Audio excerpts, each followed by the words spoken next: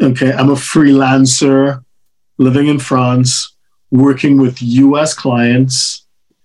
So they live in Strasbourg.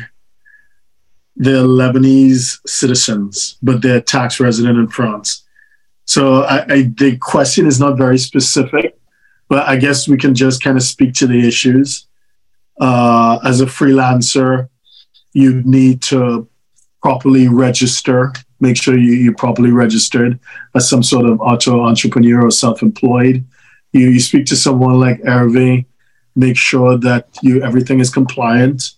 We had that question in our conversation earlier about whether or not you should be charging VAT to the clients in the US, and that's a conversation that they probably need to have as well.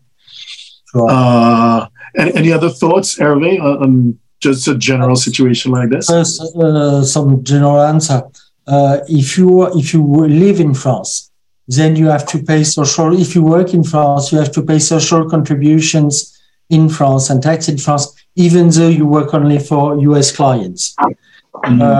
As for VAT, usually a freelancer does services, and services will be taxed where they are produced for VAT. So globally, VAT should be taxable in France. Of course, I have clients who are wherever in France. There are some clients I have never seen out of a Visio.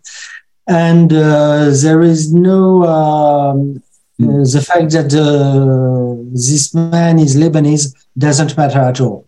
Only the tax office in France only looks whether you are a tax resident or not. After that, the law is the same for French people, for American, for Lebanese people. Indeed.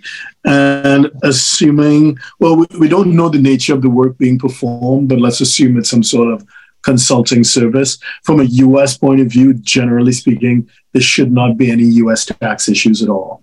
Because as you said, the work is being performed in France. So it's 100% a French tax matter, not the US. Assuming there's no agent, dependent agent, there's no permanent establishment in the US, 100% French tax only. Except that, for example, if he has a mission in which he must spend, for example, 3 months in the US, then maybe he can consider he has a permanent basis in the US, and then for his earnings in the US, then he would be submitted to US taxes, and this would not be considered in the French taxes. That's a very good point. So if it is, whoever asks this question, if it is that you have any physical presence, do you have any boots on the ground in the US at all, that changes the whole structure of what we're discussing.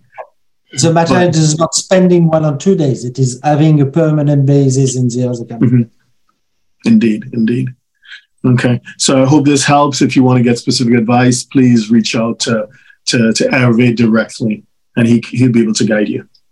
So if you're a 6, 7, or 8-figure investor, entrepreneur, or business owner who needs a tailor-made solution from a qualified team of professionals, we can help you achieve the international lifestyle, the freedom, and even the tax savings you're looking for. Visit us at htj.tax and live that international life.